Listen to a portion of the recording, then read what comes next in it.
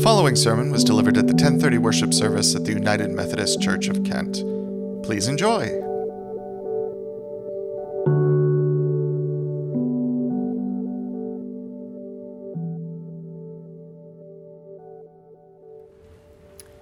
The sermon this morning, entitled The Scales of God, are a continuation of a sermon series entitled Old Words, New Life, Transformative Teachings from the Old Testament. The Bible has had an extraordinary influence on our world, often well beyond what many people realize. People even use phrases that come from the Bible, often without knowing the story from which the phrase originated. This is certainly the case whenever people use the idiom, the handwriting on the wall. That idiom comes, of course, from the story of Daniel, which we heard this morning. The story features a king whose name in biblical Hebrew or the original Aramaic is Belshazzar. That can be rendered into English very commonly as Belshazzar, the pronunciation I used in the scripture, but actually the other pronunciation, which is equally acceptable, is Belshazzar, and that's the one I'll be going with in the sermon, since it's actually closer to the sound of the original name. The story of Belshazzar, like many Old Testament stories, has a lasting message for us. Let's be for a moment in a spirit of prayer. May the words of my mouth and meditations of our hearts be acceptable in your sight, O Lord, our strength and our Redeemer. Amen. Belshazzar was the ruler of the empire of Babylon. He came to power through dastardly means, which I won't get into here.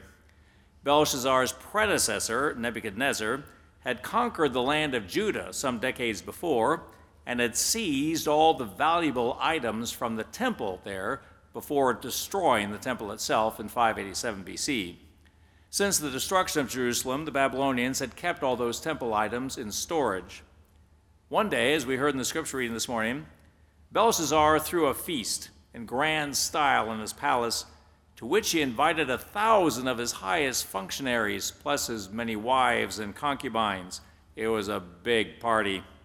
During the feast, Belshazzar guzzled a good bit of wine, and once he became tipsy, he decided it would be great fun to bring the vessels from the temple to the feast so that people could guzzle wine from them.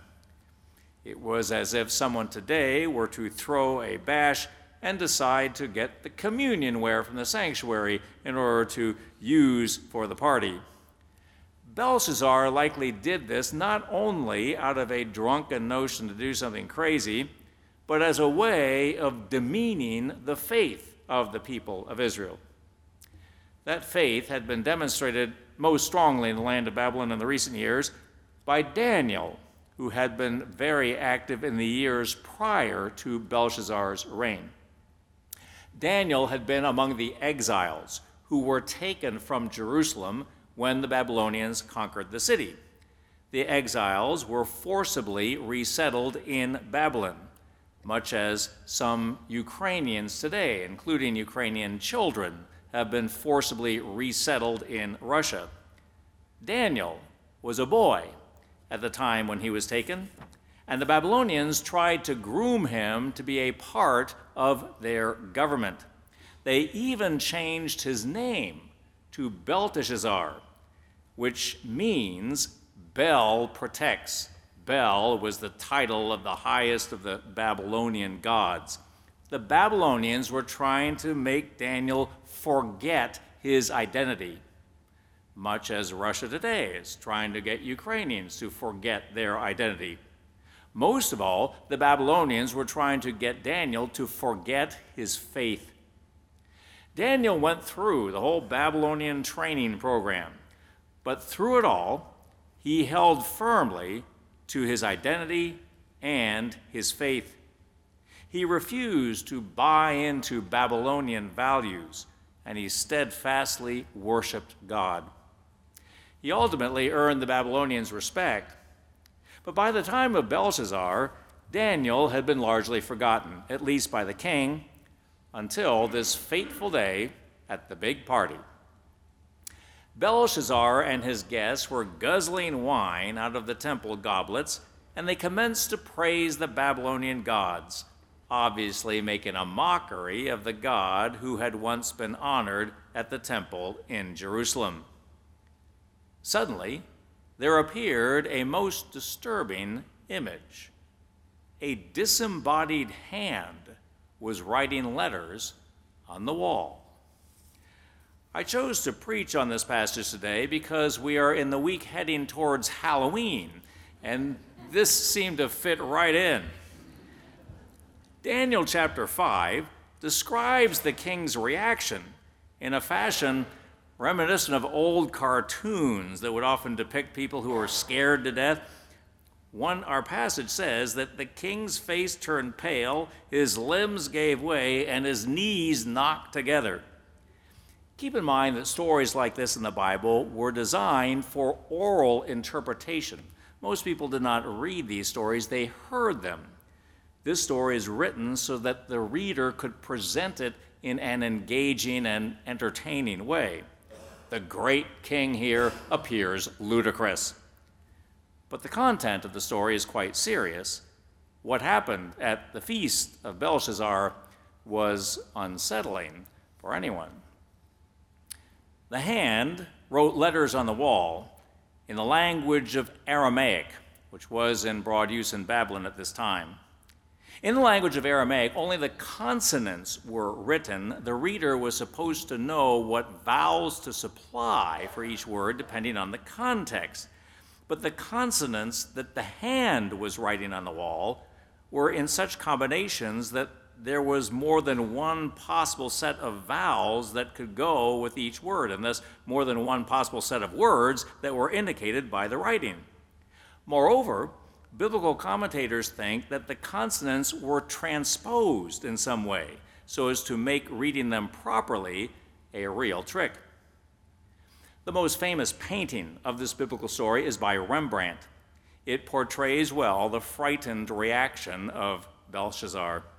In the painting, the letters on the wall are clear, but they do not seem to make any sense, even if you know how to read Aramaic. Aramaic, like Hebrew, is read from right to left. In the painting, the letters only make sense if you read them from top to bottom, vertically. In this fashion, Rembrandt was trying to visualize the idea that the letters were scrambled in some fashion. In the story, Belshazzar calls his interpreters, but when they look at the writing, they cannot figure out how to read it, and they have no idea what it signifies. The queen spoke up. She was obviously more on the ball than Belshazzar. It is one of many cases in the Old Testament where the story unfolds in a very patriarchal setting, where men are trying to call the shots, but a woman proves to be the more decisive character. In such fashion, God's word continually undermines human preconceptions. The queen reminded Belshazzar that there was a man in the kingdom who in years past had earned a reputation for extraordinary insight, and she suggested that he should summon Daniel. Belshazzar did so. Daniel arrived at the feast and observed the handwriting on the wall. By divine inspiration, Daniel was able to read the words and discern their meaning. The first word was mene, which means numbered. God had numbered the days of Belshazzar, and his number was up. The second word was tekel, which means weighed.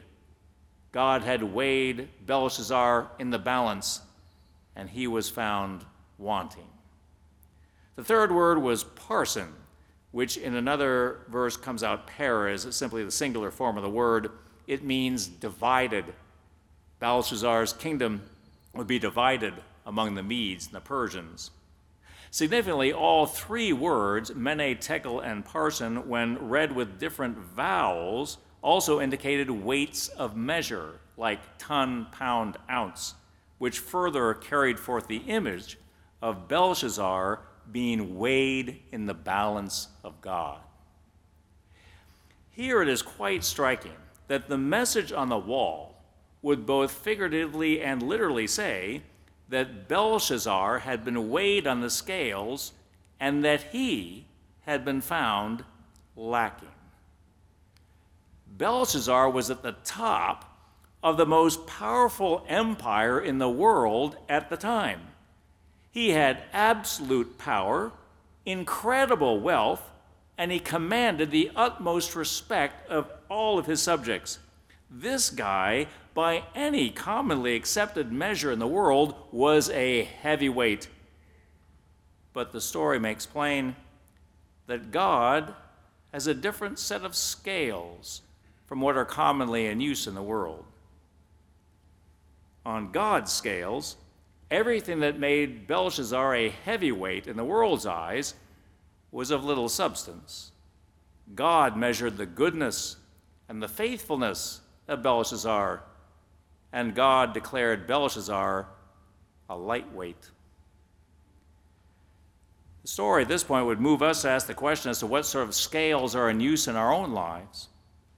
In many ways, the contemporary world and its values still very much uses the scales of Belshazzar.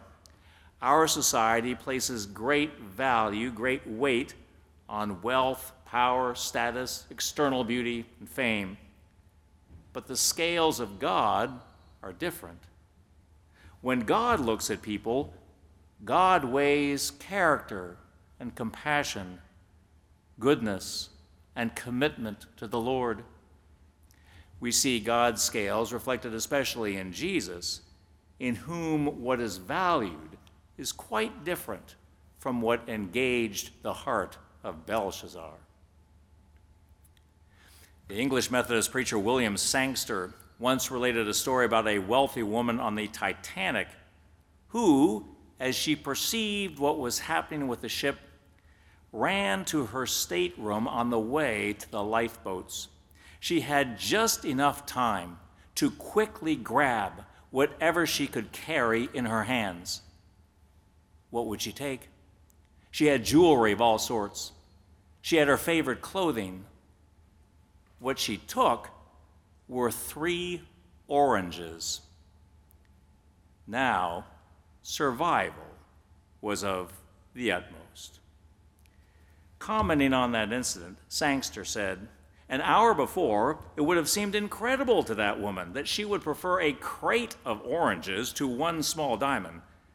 But death boarded the Titanic, and with one blast of its awful breath, all values were transformed. Precious things became worthless. Worthless things became precious." The specter of death and destruction does have a way of changing the scales that we use. There's an interesting phenomenon in that regard that is apparent at every funeral. As long as a person is living, the surrounding community will often view that person according to the scales of Belshazzar. People will note how big a house the person lives in, what kind of car or clothing the person has, what sort of status the person has. But at the person's funeral, none of that matters at all. Then the focus is entirely on what kind of care the person showed others, what good the person did in the world, what kind of faith the person had. The reality of death moves us to see life according to the scales of God. What is important, of course, for each of us is that we actually start living according to God's values long before we arrive at the point of death. And this, of course, is what we are about in the church. Like Daniel, we may be under constant pressure to just conform to the values of the society around us. But as believers, we are called to be different. Most people in our society are not actively involved in a church. Like Belshazzar, they're drawn to be devoted instead to the various idols of our time. Today's false gods, of course, are not Bel. The false gods of our time are money, power, status, and fame. We as believers are called instead to fix our devotion above all upon the Lord. By joining in worship, we are publicly taking a distinctive stand. With Daniel, we are steadfastly proclaiming faith. Many people in our society do little in terms of charity other than token donations. Like Belshazzar, people are inclined to spend all their money on parties and things for themselves.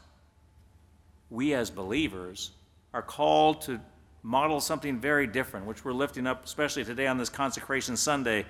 Whenever we make a pledge, whenever we give of our resources and our time, we are choosing to do something with our resources very different from what most folks do.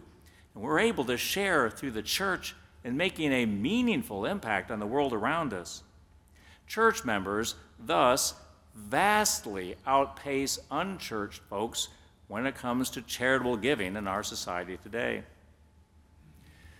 Many people in our society live according to patterns of prejudice, not fully accepting this group or that, just as Belshazzar despised the Hebrew people whose objects he was disgracing. We in this church strive instead to model an openness toward all, following Old Testament teachings, to welcome the stranger and the foreigner, to love one's neighbor, following the example of Jesus, who reached out and embraced others that others were despising. Like Daniel, we are called to stand in the values of God. At the end of the scripture story, we're told that Belshazzar was killed as Babylon was suddenly overthrown by the Persians, an event corroborated by ancient historians. At the death of Belshazzar, virtually everything that he valued, his money, his power, his empire itself, went up in smoke. And there was nothing left of Belshazzar except this story about what an idiot the guy was. During a person's life, a fellow can pursue all sorts of vanities and can fool himself about how much he counts in the world. But at death, one's life is weighed in the balance of God. For those who measure life using the scales of Belshazzar, the handwriting is already on the wall. We are invited, like Daniel, to put our trust in God and to focus our life on what is of true and lasting worth. Of course, when we reflect about the image in the book of Daniel of one's life being weighed in the balance of God, we may have reason for concern because our lives are imperfect, our lives are flawed. But our situation is dramatically changed when we accept the saving grace of Jesus Christ, who offers his perfect life on our behalf. Through Christ, the scales are massively tipped in our favor. As we live in faith, we have the assurance of our acceptance with God and our everlasting destiny. Earlier in the book of Daniel, Daniel offered this word of praise to God. Blessed be the name of God from age to age, for wisdom and power are God's. God deposes kings and sets up rulers. God reveals deep things. To you, O God, I give thanks and praise. May we join with Daniel in lifting our hearts and our lives to the Lord. Let us pray. Eternal God, we give thanks that just as you called Daniel, you call us to live in faith, to find our true life and destiny in you. We thank you that even though we sometimes stumble and stray in responding to that call, nevertheless, through your Son, Jesus Christ, you pour out your mercy upon us. You work in us with your forgiveness. You lift us up afresh. Inspire us, O Lord, this morning to respond to you in faith, to indeed commit our lives to you, to join in how your Spirit would work through us, that we may be a part of your purposes in our time. Lead us, Lord, with your wisdom, that we might truly guide our lives by the values of your kingdom, that we might share in the fullness of life that you intend for us here, that we might be a part of your outreach to the world, and that we might know ourselves to be on a journey toward your eternal kingdom. We thank you, Lord, that you draw us into the life of your church. We do reach out to persons in our fellowship who are in times of particular need. We pray especially this morning for Morgan Kloss, Kathy Smith, and Tom McGrew. We also remember those who are mourning, and we would lift up especially today the family and friends of Lois Enlow. We thank you, Lord, for the presence of your Spirit to guide us through every time of challenge. Lead us as we look to you in faith. We thank you for how we can reach out into the larger world, a world so full of trouble. We are thankful for the connection we have with other congregations, and lift up this morning our fellow United Methodists at the Eastern United Methodist Church. And pray you would guide us, O God, as we seek to be a part of your compassionate outreach in our time. We thank you that we can make a difference in places like Grundy County, Tennessee. And we thank you that through the worldwide church, we can be a part of your work in lands across the world. Lead us, Lord, this morning, as, like Daniel, we would stand firm in faith, as we would lift our spirits to you, and as we share, and how your Spirit would be at work through us, leading us to grow as your people, leading us to be a part of your outreach of love to all. In the name of Jesus, our Lord and Savior, we pray. Amen. Thank you for listening to this edition of the United Methodist Church of Kent Sermon Podcast. For more information about the church, visit www.kentmethodist.org.